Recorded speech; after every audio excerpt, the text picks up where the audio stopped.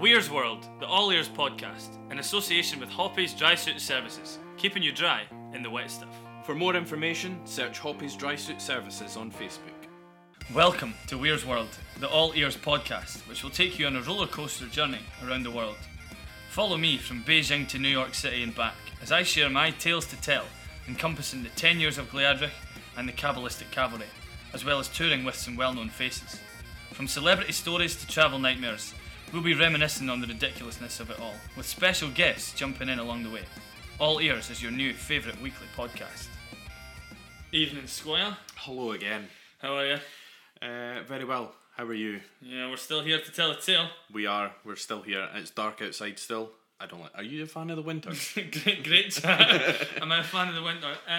Breaking news. No, I'm No. not a great fan of the winter. It's I prefer the light nights, the sun, and the heat. The cold does my head in. Wow, that's quite strong. It does your head in. Yeah, it That is does my head in. a strong feeling towards it. I'm a fair weather lad. I think it has to be said. What about you? I am a massive fan of the summer. Love the summer. you played a big curveball there right at the last minute. I like Massive that. fan. Huge fan of the summer. Huge fan of the summer. Yeah, we got on very well, me and summer. You in summer. Yeah, not so much the winter. Yeah, not pals. No. Fair play. We've hopefully we don't have anyone else to apologise to this week. Yeah, we've done far too many last week. Yeah. I mean, once again, far too many of those. But tonight we do. What you've just said is actually pretty topical. We're here tonight to, for once, present a semi-serious podcast. Yeah, we do them. We can do semi-serious. Can we? We'll give it a shot. Yeah, we'll give it a shot. We're here to talk about mental health in this episode in particular, and we're delighted to be joined tonight by author and all-round good guy, Chris Duke. Hi, Chris. How are you? I'm quite good, thanks. This is a bit of a change, isn't it? Like, I think this is our relationship coming full circle now. Because the first time you and I spoke, I interviewed you. That's true, yeah. Now I remember, Yeah, you just remembered where you met Chris, is that what you mean? Yeah, I guess that's how we know each other, isn't it? From when you interviewed me initially with Gleadric back in the day. How's things though? You all right? Yeah, we're getting there. It's been a very unusual 9 months, 10 months. If things were normal, I'd be telling you a completely different story just now and telling you how busy I've been and how tired I am and how happy I am to be sitting in my house now finally. But it's different. I've been home for 9 months. It's weird. Do you know what? Apart from that, I'm getting on. We've said this before that if it wasn't for whatever's happened in the world, this might not happen. This situation right now. Yeah, we wouldn't have started a podcast if there was no pandemic. Definitely not. It's funny because myself and the girls and my wife, obviously, we were sitting at dinner tonight and we were talking about 2020 and like, because my eldest daughter is going through this thing where it's just 2020, worst year ever. Boom, that's it. She's only 10. Yeah. So we tried to kind of go down the positive route and go, well, let's think about the good things that 2020 brought us. And we sat, and honestly, we must have been listing things for about an hour. Yeah. But all the stuff that wouldn't have happened if there wasn't a pandemic. There are some positives to take from it, for sure. How did you find the lockdown? How did it treat you? What did you get up to? Yeah, well, there was. I like to describe it as the two A's helped me through lockdown: alcohol and Amazon. Were you one of them that were like buying something like what was the saying? A parcel a day keeps the doctor away. Right. Honestly, when the Amazon guy came at the door, it was like, what's this now? What have I bought? At the stage you were on first name terms with him, and aye. Oh, Chris, aye. You again. So okay, we see the van outside. It's like, oh, what's one of us bought now? And I have got some amount of crap in my house now. I was staying with my folks and my family for a bit of the pandemic, and I remember the Hermes guy coming around and saying that he was fully expecting an invite to Christmas dinner. It was that bad. So what would you say is the most ridiculous purchase that you made during the pandemic? Let me which one? I've got 5 of them hanging up here. We'll go with this one. You know that I'm a big wrestling fan. You've seen my sessions. Yeah. This is a replica WCW world title belt that once was held by Ric Flair. That is probably my craziest purchase. Ali, did you buy anything mental during the pandemic? You know what? I don't think I did.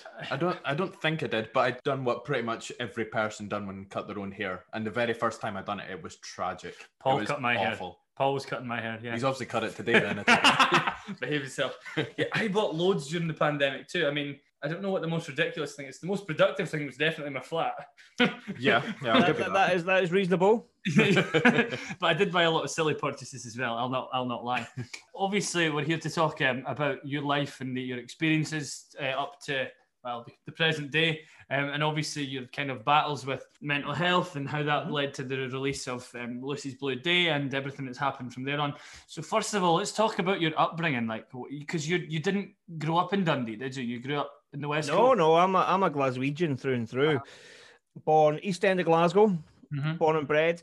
Now the thing is, when people hear that you're from the East End of Glasgow, the first thing people assume is that you're hard. You're a bit rough. But I mean, Craig, you know me very well. I'm not. I'm far from that. And even as a wee boy, like I was the wee boy that would cry at the drop of a hat. You know, I was the wee boy that got bullied quite a lot at school, and I didn't really fit in too well with everybody at school. And it's funny because I'm just going to just drop my next book in there. I've just released a book called Big Boys Do Cry, and it started off as a kind of self-help book. And all of a sudden, it turned into an autobiography.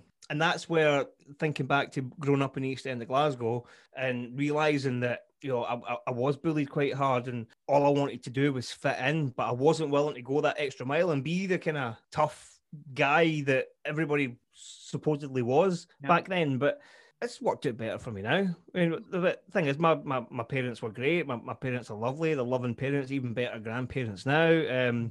Nothing was particularly bad in my childhood, which funnily enough was obviously because as I got older, things got worse, but nothing was there to kind of trigger anything that happened as I got older.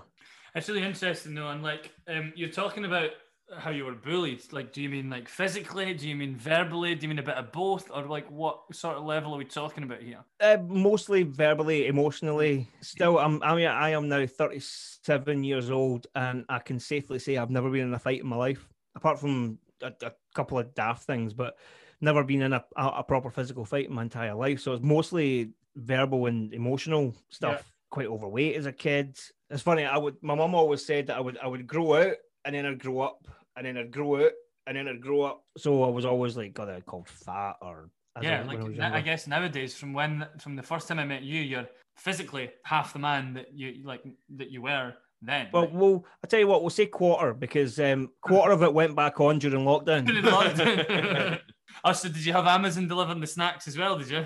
Oh, no, Just Eat. That was a Just Eat job. Just Eat, yeah. Back in your school days, you've spoken about you were bullied and stuff, and there was, I'm sure you can remember very well the names of some of the people who were bullying you. Have you heard from them again in your adult life, possibly, like, to express how well you've done since, or no? Yes. And it's funny that you bring that up because it's quite literally when it came out that I was writing an autobiography, that's when the ping started to come through, and you could tell the people that knew that they treated me bad when I was younger, because they would literally just say, you know, I hope you've not written anything about me in this book or anything like that. Whereas the people who were genuinely nice to me would commend me for what I'm doing and, and things like that. But no, I got a few messages. It's an interesting one because, like, I can relate to that because, like, I wouldn't say I was bullied at school, but I would put myself down as being a bit of a loser. Like, I was not. I would never have said like I was like a popular kid. Like, I was a bit of a geek in a lot of ways, and I guess in some ways was kind of slagged for playing the pipes, and there were like so many like sexual innuendo jokes made of blowing the pipes, etc. and like I can take that and it's a bit of a laugh now, but at the time I guess like it was quite at heart and there was a lot of things. But the same people, or some of the same people who back then would be first to slag you off, are the same people that'll message you and say, can you get me guest list for this, can you get me guest list for that? Well, you know, they get either no reply or they get an almighty off. Do you know what I mean? So you grew up in the East End, and then how did you end up in Dundee? How did that happen? Wave. Actually, no, we'll go a wee bit further back, actually. When my now wife and I first met, we got together the day before she moved to Dundee. We worked together in Frankie and Benny's. She was moving to Dundee to go and study acting at the Space, and I decided that I was going to move up here with her. Now, at this point, I was early 20s. And I worked as a DJ in one of the nightclubs. It was called The Lowdown at the time. I don't know what it's called now. Over at Seagate. It's one where you go downstairs to the main. No, I don't know. Anyway, I worked as a DJ there, and I didn't really have the best time at that point in Dundee. And then we both moved back to Glasgow. And so you moved here and then you moved back? Yep. Right. Okay. We moved back to Glasgow. We lived in Greece for 6 months at one point because I went over to be a holiday entertainer for a wee while. And then I started chasing my radio career. And I got into a radio station in Glasgow, a sports radio station in Glasgow. And I know hee-haw about sports, right? Absolutely nothing. What prompted you to want to be a radio DJ in the first place? Like, where did that come from? Again, when I was a wee boy, I had 2 tape decks. And I would push them together and I'd make radio shows for my mum and dad. And I'd press record on one and play on the other and play the music. And I'd always wanted to be on the radio. I mean, you can hear just now that I love talking. I love telling stories. That's all I ever wanted to do. So I started to chase that dream. And I got into this sports radio station knowing all about sports, apart from wrestling. But I think we've established people don't think wrestling's a real sport. But I'll get to that at some point as well.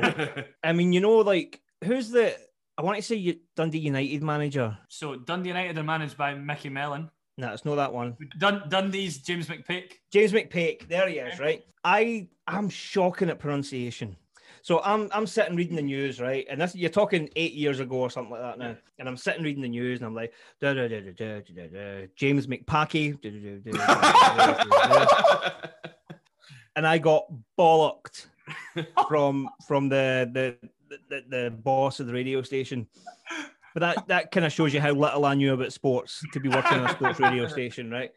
I started to get miserable in there because I couldn't do anything that I wanted to do. But I always remembered when I worked in cash converters in Whitehall Crescent in Dundee, they always had this radio station on, and it was a proper local radio station. It was hosted. Dave Moran, I believe, was the breakfast host at the time. And I loved listening to it, and it was Wave 102. And I thought that is the closest local radio station that I could get into, because in Glasgow there wasn't any local stations. You had Clyde, but they were part of the bigger network. So I thought, right, I'm focusing all my energy on getting into this Wave 102. Phoned them every single day for a year.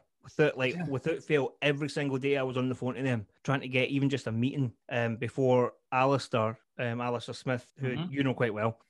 He invited me up for a cup of tea and a wee chat. And 2 weeks later, I was on air in place of Dave Price because he had the dentist or something that day. Everybody at that time in Wave was lovely. That's when I started kind of depping for Al and coming in and covering his holidays, of which he had many.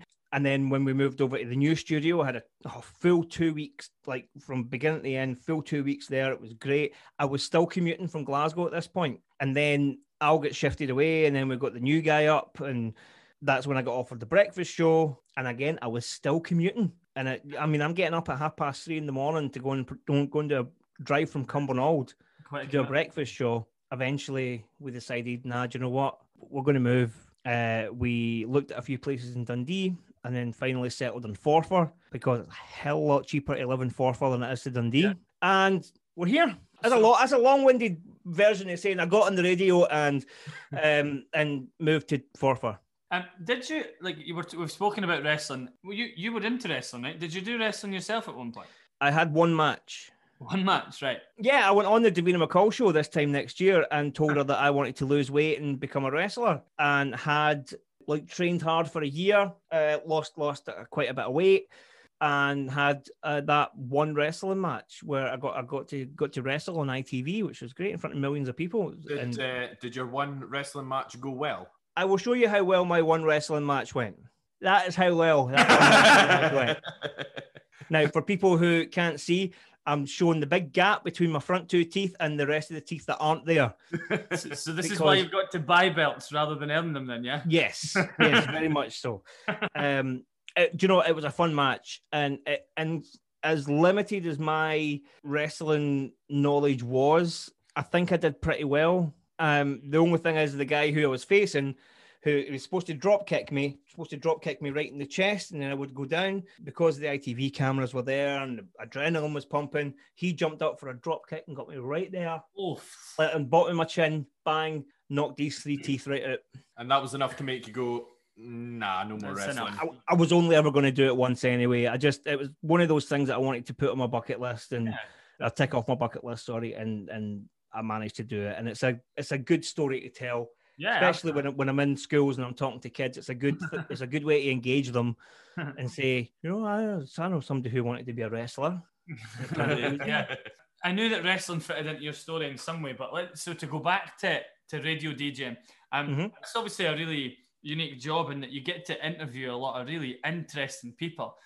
What would you say are some of the most interesting kind of interviews that you had? God, honestly, there's so many, right? Uniqueness. Eddie the Eagle was one. The ski jumper. Yeah. He was actually a lot of fun. I had about 10-15 minutes with him, and he was a lot of fun. I had Ollie Murs guest co-hosting the breakfast show with me at one point, and that's and I'm sure we'll come back to this, but that's a part of my whole mantra now is taking advantage of opportunities that are there. I was given a 15-minute window to have a pre-recorded interview with Ollie Murs, and I decided to take that opportunity of, rather than just having a bog standard 15-minute boring interview, and turn that into 8 pre-recorded links on my radio show and have it marketed as Ollie Murs is co-hosting the breakfast show with me, and that's how we ended up doing it. And that was great fun. Our listenership went through the roof that day. I interviewed this really cool up and coming band that had like brass and bagpipes and stuff. Can't remember their name though. I do remember pronouncing their name wrong the first time I interviewed them, and was very swiftly corrected by their lead piper. But the one story that always stands out to me is when I was asked to go and interview Mel C from the Spice Girls. I was sent down to Glasgow to interview her, like backstage at her concert. And again, I didn't want to make this just your standard boring interview. So I took time to learn 3 chords on the ukulele. And it just so happens that those 3 chords were the exact same 3 chords that basically make Baby When You're Gone. The Her song with Bryan Adams. Yeah. So we went down to do the interview. She spotted the ukulele in my bag. She'd asked me about it. And I was like, do you know what? Sack it. Let's do this. And I explained to her what I'd done. And I says, right, well, you be you and I'll be Bryan Adams and let's sing. Now I can safely say that I have sung with a Spice Girl. Can you sing? I like to think that I can. And did she rate your singing? She didn't say much about my singing. She kind of just laughed and went, "Oh, that was brilliant. Brilliant as in that was a lot of fun." She didn't rate my singing. It was great. Because so to go back to the Ollie Murs thing, you were the compere for his show in Dundee, right? I was supposed to just DJ. I learned, genuinely, I was told by my boss and the folk backstage at Ollie Murs as well that I was just to go on and do a DJ set for 45 minutes. But again, I seen an opportunity. Yeah, and I didn't want to squander it. And then I realised I'm stood on a stage in front of 10,000 people in Celesta Gardens, and I'm just here pressing buttons like that. Sack that, not a chance. I got them doing YMCA. I did a whole call and response thing, and I got them to shout. I said at the end of the whole thing, I shouted, "Dundee, what's your favourite radio station?" And they all shouted Wave 102, and it was a whole big thing. I loved it. Like, I learned a lot of what I do now from you, because you take advantage of every opportunity that's given to you as well. For sure, yeah. So from there, apart from myself, who's the most awkward person that you've interviewed that just didn't want to be there and just didn't want to chat? I'm very lucky in the sense that I'm quite an easy person to be interviewed by. And if I feel that there's a barrier between us, I will do whatever I can to try and break that down. So by the end of the interview, that person is relaxed with me, and they'll be quite easy to chat to.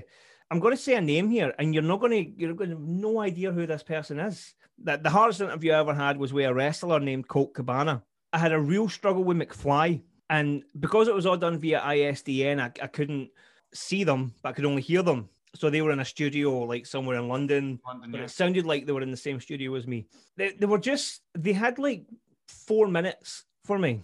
That's the time I was allotted, and they were just very one-wordy and very. It was a Sunday morning. They couldn't be bothered. You know, they're probably all hungover. I really struggled to break through them. Was the one, but mostly the majority of people I've interviewed, I've had quite fun interviews with. Yeah, I think around the time, obviously, that we'd met and you were doing your wave stuff, it was great when you came to Compare for us as well at the EP launch for Where We're From. Right. That was a great night as well. That was my very, very first engagement as a Wave 102 presenter. First time going out and hosting an event and anything, yeah, because Alistair, because at that point, Alistair just kind of took me under his wing and kind of took me out to do all these different things. And that was like, I really, really enjoyed that night. Yeah, it was a fun one. It was good. Yeah, I was steaming by the end of it as well. Weren't we all? It's like a recurring theme of the podcast. Oh no, it wasn't an open bar. What it was, we had Adam Finley's credit card that night. Adam Finley being the owner of the radio station. Obviously, we've addressed your days with Wave and in radio. How did that all come to an end? And then how did that lead to you then going on and becoming an author? There's a story behind the ending as well. And this, I was on air one Friday morning, 2 days after getting a pay rise, and Paul, the program controller at the time, had come into the studio and he says, "Right, Chris, can you pre-record your last hour? We're going to have a wee meeting upstairs in the boardroom." I was like, "Yeah, sure." I never thought anything of it. Went into the boardroom. Adam was sitting there, the owner of the station. Paul was in there as well, and I went in on my own and came out without a job.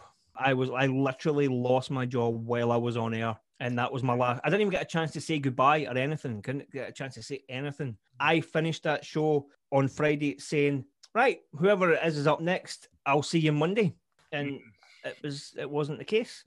Wave had been sold to, eventually it was sold to DC Thomson, right from under everybody's nose. I was very angry and I was very bitter at the time. Yeah, because I moved my entire family from Glasgow to Forfar for that job.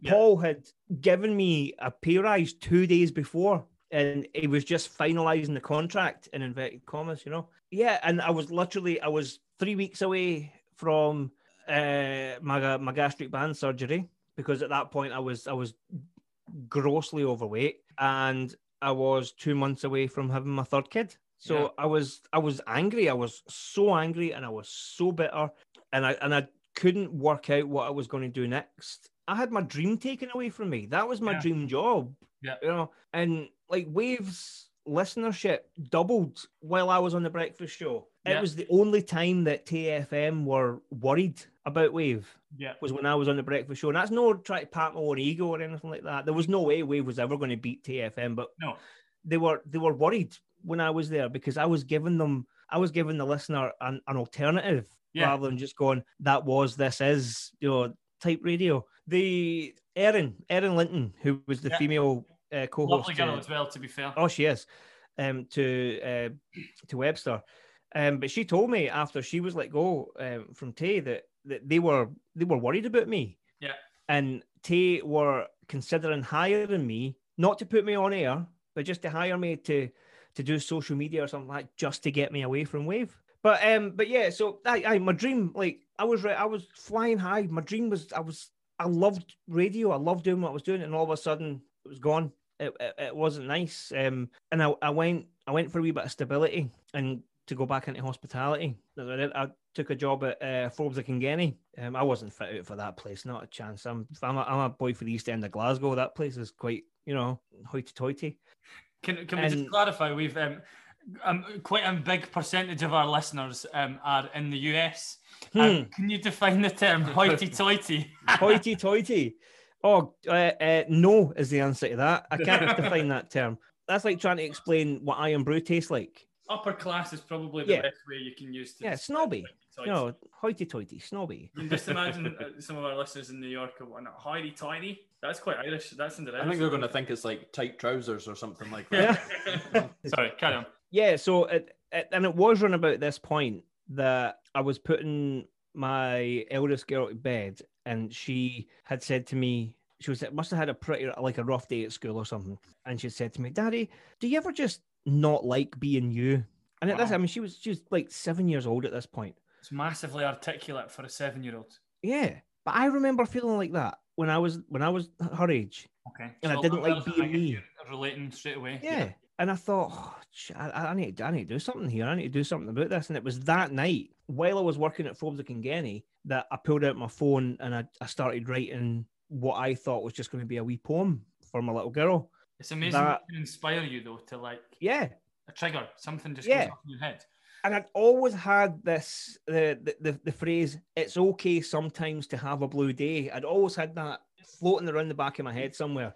That night, I pulled out my phone and I wrote this wee poem, and I didn't do anything with it for about 6 months. And I'd showed it to my wife, and she suggested, well, why don't we get it illustrated and turn it into a wee book for her? You know, it might help. So that's what we did. We went to try and find an illustrator to illustrate this poem that I had written, and that illustrator ended up costing quite a bit of money. I don't have quite a bit of money. So I realized that, okay, I don't have any money. Mm-hmm. So we started to crowdfund, and we went public with the idea of creating this children's mental health book that, again, was supposed to only be for my kid. And then Lucy's Blue Day was born, and people started to, without trying to sound too money driven, we realized that there was a market there because people were interested in it. And before we knew it, we were more than halfway to our funding goal. And then something unbelievable happened.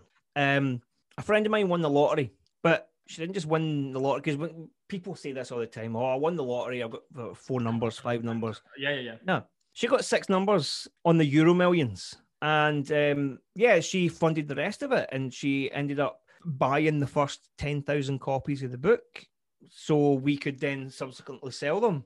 And it was at that book launch that I realized that I could get up and I could talk to these kids and relate to them in such a way that schools started contacting me and saying, do you want to come into the school and have a chat with the kids? And before I knew it, I was in my car and I was driving up and down the UK, visiting schools from as far north as Aberdeen to as far south as Somerset. You know, we were everywhere. It was just amazing how it completely snowballed. Listen, like Holly Willoughby's on my list. Right, my list. Oh, come on! Everybody's got a list, right? Right, and it's a list of people that if anything were to happen with, the wife wouldn't bother, right?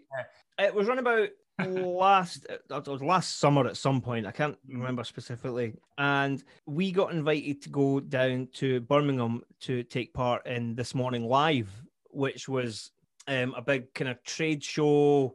So it was connected to This Morning. It was connected to This Morning, yeah. Right. Holly and Philip were there. Eamon and Ruth were there. Alison, they were all there. So we got to set up a stall there, and we got to sell books and make connections. So it was a Saturday morning, and we were just setting up the stalls, and there was a kind of hubbub going on round about the security doors. And people were all up looking at what was going on. And all I could see was this bright platinum blonde hair walking towards what would have been the area that we were in. But there was a whole bunch of other stalls there as well. And it turned out it was Holly Willoughby. At that precise moment, I knew that she was going to be walking past our stall. And I thought, right, this is it. There's going to be no other opportunities here to do this. So I grabbed a copy of my book and I stood, and genuinely, I stood in the middle of the aisle like that, arms out, legs out, to stop her. And I said, listen, I'm sorry.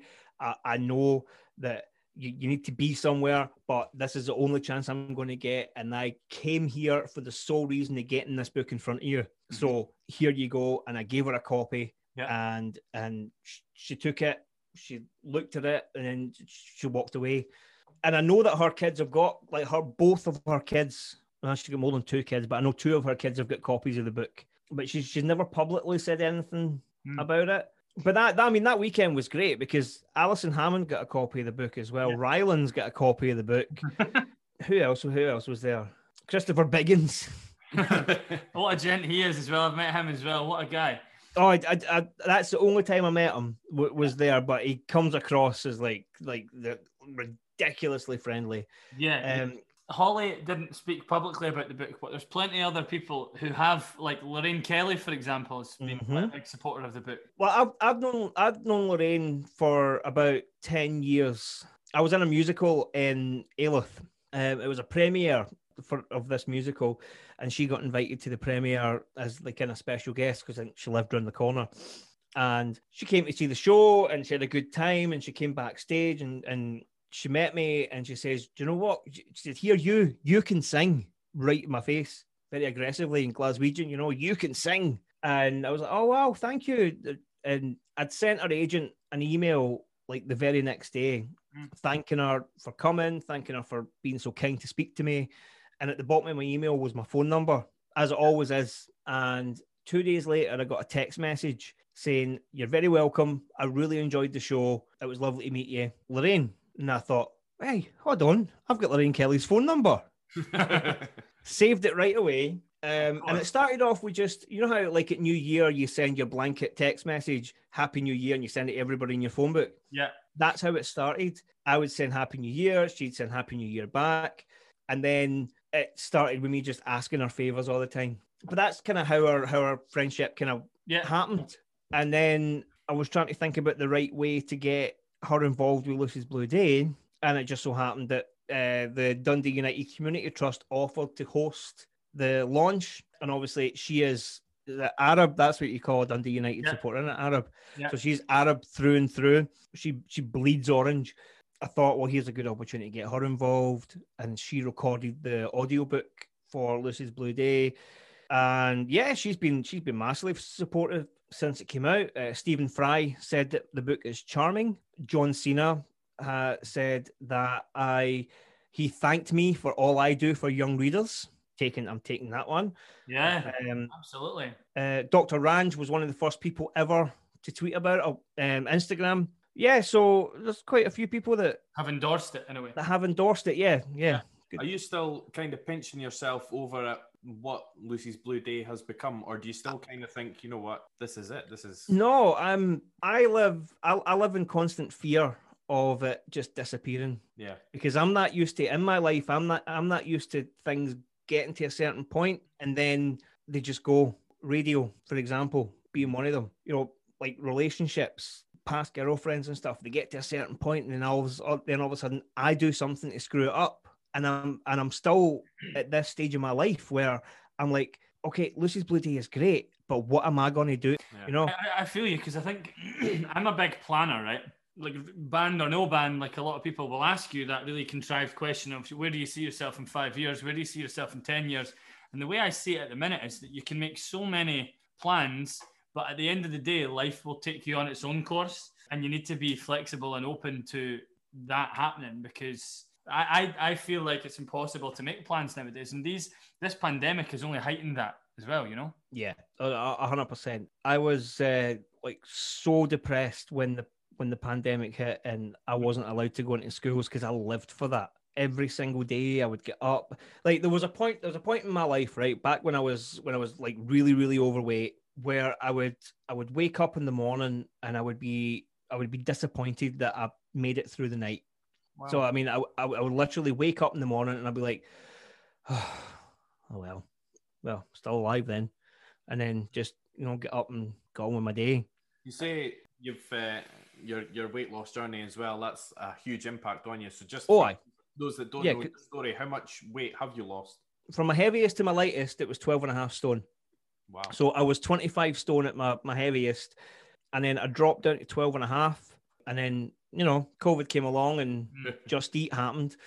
And I'm sitting about 16 just now, but down to 16 from 25, I'm still happy with. Yeah, absolutely. Yeah. You were deeply depressed and you were waking up disappointed that you were waking up. Yeah, disappointed that I'd woken up. But then when I was doing the Lucy's Blue Day stuff and when I was on tour and I was out and I was helping people, I would wake up. I'd wake up at 6 o'clock in the morning. I'd be happy to be awake, and I'd be like, right, let's go, let's get on this, let's go and do what we've got to do. And then that all get taken away from me. A lot of people might not know from listening to the podcast that my day job is as a teacher, and obviously had the pleasure of welcoming you in to school, and you could really see that enthusiasm and passion that you had for doing that when you were in. I loved it. I love meeting the kids that the book helps. Like there's one story that I always tell, and I don't tell the kids this story because it's it's a bit deep. When the book first came out, it was about 2 weeks after the book first came out, I got an email from the carers of this young boy who he was 8 years old, and the summer prior, his mum had died, and between his mum dying and my book coming out, he had, and this is his own words, that he had tried to go to heaven a few times to be with his mum, and these carers had tried everything with him, and they thought they would add my book to his collection to see if it would help make any difference. And since the book came out, and since they now read that book to him twice a day, it's part of his treatment, and he hasn't self-harmed once since the book came out. It baffles me because I'm just a boy for the East End of Glasgow who worked in catering for a while and just happened to write a book. And I get this really bad imposter syndrome sometimes when I feel that when I find out that I'm responsible for some kid surviving something. I wouldn't change it. I wouldn't change it for the world. My other book, My Big Boys Do Cry, but the introduction to that book, I talk about how I'm sitting in the 8th row of the Victoria Palace Theatre in London, getting ready to watch the curtain go up for Hamilton. A position that I would never, ever have been in if I'd kept on the path that I was going on. And it's not about the fact that, the ticket for Hamilton cost me 25 quid because I was in London on my own and there was a single seat in the middle auditorium and nobody was taking it. So it wasn't a financial thing or anything like that, but it was to do with the fact that I was there, I was in London, I was able to go and see that. And it was all thanks to Lucy's Blue Day. It was all thanks to the journey that I'd been on. And then literally 3 days after Hamilton, we went into lockdown and it all just ended. Everything just went away. So first of all, you were talking about how your passion for doing school visits and stuff, how that helped you to almost feel like you had a sense of purpose when you were getting out of bed. I think that's a really important message for anyone who is struggling, that find something that you're passionate about, find something that can help you to express yourself and how you're feeling. Music helps me to express myself. I know I've got some friends that do the same thing with art, and I think it's a really important message to put out there, that to find something that people are passionate about, and that helps you express yourself and your feelings as well. And the thing is, it's no easy to find that one thing that you're passionate about, and don't be afraid to fail at 100 things to get that one thing right. I found that one thing that kept me standing. Yeah. And that's where I am now. Don't be afraid to fall, because the worst thing that's going to happen if you fall is that you get back up and you fall again. Like you say, find something that you can do, whether it's music or the writing and things like that. But this year has proven that, things can change overnight as well. So likes of for us and doing gigs and myself mixing theatre and stuff, overnight that can change and that can be taken away. And you know what? It's exactly like Lucy's Blue Day proves that you can have a day where you go, you know what, I'll stay in the house today. If I want a day in my bed just to chill, then so be it. There's no pressures around that. Embrace it and embrace those feelings. I grew up thinking that being sad or crying or any of these negative emotions, I grew up feeling that these emotions were bad and that you weren't supposed to feel these emotions. When even, and I said this to your kids, Craig, that, how many of us sitting here chatting, we've all had a cold at some point in our life, haven't we? Yeah. And why have we had a cold? Because we're human and we're supposed to get colds. So why are we sad, angry, jealous, all these negative emotions? We get them because we're supposed to. Yeah. That's our body's way, that's our mind's way of dealing with anything. So you should embrace it. If you're sad, be sad. Yeah. Don't fight not to be sad. Be it and embrace it. Yeah, absolutely. The point that you're making is fair, and I think it's obvious that you're sharing so many key messages. So first of all, through Lucy's Blue Day, the need for children to understand mental health in everyday scenarios, so important. And then obviously the message of the new book, Big Boys Do Cry. Let's not beat around the bush here. We live in a society where in Scotland, in the UK, where rates of suicide and self-harm are through the roof. And that is not, it's not acceptable that we are allowing that to be the case, right? So we need the education needs to be out there, right? The message needs to be out there to people that exactly what you're saying, that it is okay to be sad, to feel upset, to feel down. Big Boys Do Cry is such an important message. When was the last time that you cried? Now, it was very recent, actually. Oh, do you know what it was? Right, I moved my I gave away my piano like last week, I think it was, because I had an upright piano in my dining room. It hadn't been played in about a year because I got an electric one last year, and I gave it away, and somebody came to pick it up last week. And down behind it was a picture of me with two wrestlers who had actually gotten close with. One, his name's Dennis, and he died of cancer 5 years ago, and the other one was so Animal from Legion of Doom. He died just a couple of months ago, and this picture of me and these two had fallen down behind my piano, and I picked it up, and it totally threw me, and that was it. And then it's funny because both times in my head are wrestling related. The time before that I had a cry was a few weeks ago when The Undertaker retired. Ali, when was the last time you cried? I think it was just not long after summer, and it was, I think, when there was word of a second lockdown happening, and because at that stage I think I just getting back into the swing of mixing gigs and mixing theatre again after being away for it for quite a number of years, and it was all happening. And then the fact that they said a second lockdown's coming, and it just kind of hit me that I was like, I might not be mixing gigs for another year, which for me, having done it for however long it was, 13, 14 years, to go a whole year at that point without mixing gig was just like a terrifying thought for me. So I think that just broke me completely that night. Yeah, I cried around that time. So it must have been in March when we went into lockdown first, and we realised that I wasn't going to get to New York for Tartan Week this year. Yeah. I wasn't the likelihood of festivals happening that summer, like, it was horrible because you make all these plans and then the rug is pulled from you. The last year has been difficult in terms of family. Like, we lost our great grand during the pandemic to the virus, which was incredibly heartbreaking, to be honest. And again, I would say made me feel bitter. She passed the day after her 98th birthday, and I feel that she might well have made 100 were it not for this virus taking over the care home she was in. So I was very close to my great grand. Have cried an awful lot of times since her passing in April, because I miss her dearly. But yeah, I'm a crier in general. I think I cried when Scotland qualified for the Euros. There's been loads of occasions, and I think it's important that we talk about this so that our listeners know that, that as males, as humans, not just as males, because females get upset and get down too, but to put that message out there that it's all right to cry. And you know what, the book title, Big Boys Do Cry, is kind of sums it up, because there's been so many times that I've heard through people that I know, the phrase "man up and get on with it." The worst phrase in the world. I hate that phrase. I absolutely hate it. Every time I hear it, I honestly just want to say something, but you go, okay, that's just their opinion. And it's such an old phrase, it's generations before us, but it keeps getting passed down.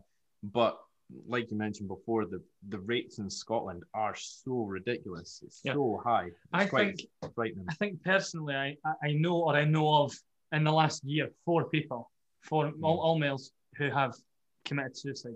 Wow. Which is quite staggering. Yeah. Really. Yeah. It's upsetting as well, particularly from where you live, and I know as well because I worked in Dundee, and I only live 20 minutes away. But when you see the queue of cars for the road bridge, and you see the sign, because when I worked at Wave, I used to get the traffic notifications: bridge closed, police incident. As soon as you see those words, police incident, you know exactly what it is.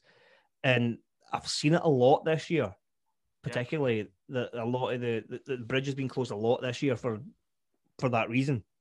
The other side of it, from my own personal perspective, is I've sort of seen what happens if you don't get that help. I've seen the devastation it causes, and that's something never ever leaves you, and that's a frightening thing as well. So for me, it was years ago, but you get to that point where you do think, if that person did say something just, at any point, day or night, they would still be here. And that's the thing, people need to realize. That's a key message, that it's really, really important to talk. And it's not always easy. It's not always the people that you think that you might naturally think to talk to, but talk to someone, whether it's your friend, your family member, or to go down one of these kind of helpline routes that are out there. Like message Chris, message us, speak to us, message anyone. It's a really, really important message and a really important thing to get out there. I mean, I've got a therapist.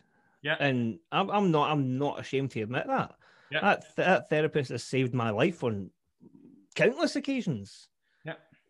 Just by the fact that I could just sit and in this room, well, this year anyway, because of lockdown, but it's all done via Zoom. So I'm in this room and I'm talking away to my therapist. But I'm going to give you this analogy right before the thing. I think you might remember this analogy, Craig, about my can of Coke. If you want to imagine, and I use this analogy with the kids, but it works great with adults as well. If you imagine this can of Coke that I've got in my hand is a can full of feelings, any feelings, happy, it's anything at all, but it's sitting there just now. There's nothing wrong with it. And if I were to open this can and let these feelings out, there'll be no issues because it's getting out. There's nothing happening. But if I were to take this can and rile it up, get it all worked up, get it all angry, if I open this can now, what's going to happen? It's going to fizz up and explode. Yeah, it's going to fizz up, it's going to explode, it's going to go everywhere. And that's the whole point. That's where you let your emotions out. You let them out when they're there because you don't want it all to build up and bubble up and then all of a sudden, it's all going to come out in one way or another. This is the very same can that I brought into your school, Craig. It's still the same. One can. You know what's the top of it? It's black. That's so I don't accidentally open it. Leave it for a few seconds now, Chris. I would leave it forever because if that one's fizzed up every time he does this analogy, it's going to be an almighty explosion. 300 schools, this one can has been. Do you know what? That is a good analogy. And there was one that I heard years ago when I reached out to somebody for help, and they told me if you broke your arm, if you broke your leg, anything like that, you would go straight to a hospital. So the fact that your mind is broken, people don't go instantly and get that help. They just let it fester. But if you had a broken leg, you wouldn't leave that for months, years. You wouldn't just it'll be fine. It'll get there eventually. Yeah, exactly. Absolutely.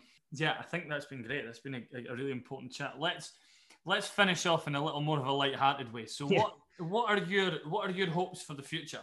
I want to write more. I think my job now is that I'm an author. That's my full-time job, right? I am an author. I want to write more, whether it's to help people, whether it's to tell stories, I don't know. But being an author, I want to be a published author. And I know that sounds really strange, right? Yeah. Because obviously I've got these books, but these are all self-published. Yeah. All my books are self-published. I'm not with a publisher. I do want to get noticed with a publisher or something at some point and continue to write, maybe for my own publishing company. I don't know. Basically, I just want to get out of COVID and just hit the ground running and just make up for the year that we've lost. We're going to ask you 3 questions here that we ask every guest that we've had on and are going to get on. What's the most embarrassing thing you've ever done? I'm really good at thinking on my feet for most part, especially when it comes to making up an excuse for something. I was 17 years old and I was still at school and I took home a girl from school at lunchtime, right, to my house for lunch. For lunch, yes. Well, one of us was eating.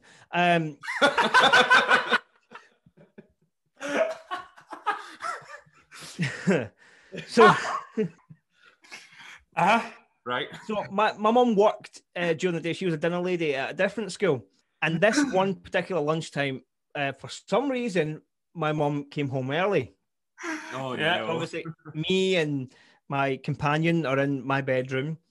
My mum's come home. I could have easily just said, right, my mum's quite open-minded. She, I would have gotten a scalp, and that would have been it, and a story to tell. But I didn't tell her that. For some reason, I decided to go down a completely different route and told her that I shit myself and had to come home from school. See, And the thing is, this would be a great thing to ask Chris. But the thing is, she knows exactly what I was up to. She still brings it up to this day. When I was telling her I was writing my autobiography, she says, "Did you tell the story about the time I came home from work early and caught you and your girlfriend?" I was like, "No." That's absolutely brilliant. Starstruck. When have you been starstruck in your life? Hulk Hogan. I'm a big... Funnily enough, I've never met him. I've only spoken to him. Well, I've lost it. I had Hulk Hogan's phone number. That was the whole thing. Oh, wow. Well, you've led me very, very neatly on to the next question. And the last of our quickfire ones, what's the most famous number in your phone, in your mobile phone? Well, it was Hulk Hogan, but it's no longer there anymore. Let's go with Bret the Hitman Hart. He's in there. There he's right there. Bret Hart. 0. quickly, take note. 001. That's all you're getting for that. That's cool. Yeah, Bret Hart, because all these numbers, like when I was on the radio and I would get a chance to interview these people, I would save their numbers because I'm a creep, right? But I guarantee you, Craig, you did the exact same thing. Everybody on your phone is people that you've met and you've come across at one point. I was just about to say, like, you obviously idolized Hulk Hogan, Bret the Hitman Hart, and when you sit there and you realize you've got your heroes' numbers in your phone, it's quite crazy, actually. Like, I remember, so I'm a huge fan of the Libertines, and I've spoken in previous episodes about how I've ended up on tour with the boys, and I've kind of got to know them as people. But still, the night that I was in the boys' dressing room and Carl Barat from the band gave me his number, I was just like, what is going on here? Like, this is absolutely mental. Like, there's a few of them in my phone that I can't believe I've got them. And to this day, like, I still can't believe I have their number. I am friends, and this is the one thing, and I'll totally name drop this. I am friends with the WWE champion. The WWE champion is my friend. I could text him right now and say, "Hiya, how you doing?" And he'll actually respond. Well, sign him up for the podcast. The last thing is we've been getting our guests to do to answer some never have I ever questions. Okay. Never have I ever been in a crazy fight over a parking spot. No. Okay. Never have I ever danced on a table at a wedding. I can even add to that. Here we go. Was I dressed or not? What do you want to know? Well, why would you be undressed at a wedding? Right. Well, actually, okay, there's a story to this as well. I've got stories for everything. When I was younger and thinner, I had a habit of taking my clothes off when the Full Monty came on.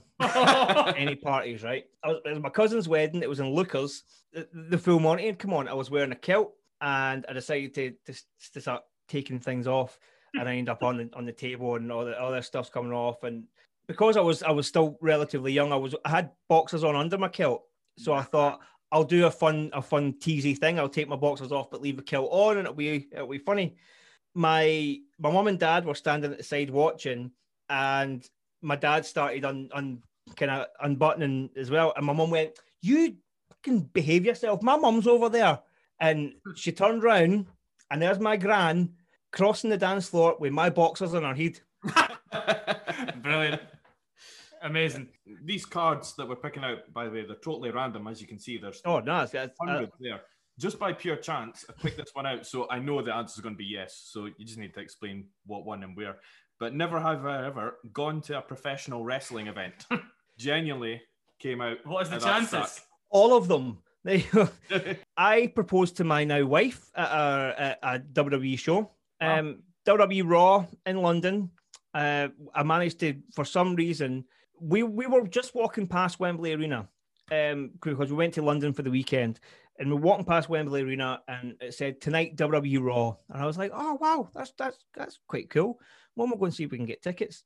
I walked in and I said, "Have you got any tickets for the show tonight?" The woman at the thing said, "Well, funnily enough, they just had 2 returned. They're right here, front row, directly behind the commentators." Beauty. So they do this thing called the kiss cam. So I know they do it in like baseball games and stuff. But at WWE, it was Maria. They did their kiss cam. The camera guy was set up right in front of us, and I thought, right, here we go. As soon as we flashed up on the TV screen, I was down on one knee. Boom, kiss cam. Amazing. She said no that night, mind you, but we'll be in Great. Well, that takes us to the end of the episode. Chris, thank you so much for coming on. It's such an inspirational message that we're sharing tonight with everyone out there. It means a lot to have you on, and we thank you once again. No, thanks very much, guys. I really enjoyed it as well. It was a good way to spend a good night. If you've been affected by anything in this podcast, you can get in touch with Samaritans 24 hours a day, 7 days a week by calling 116 123.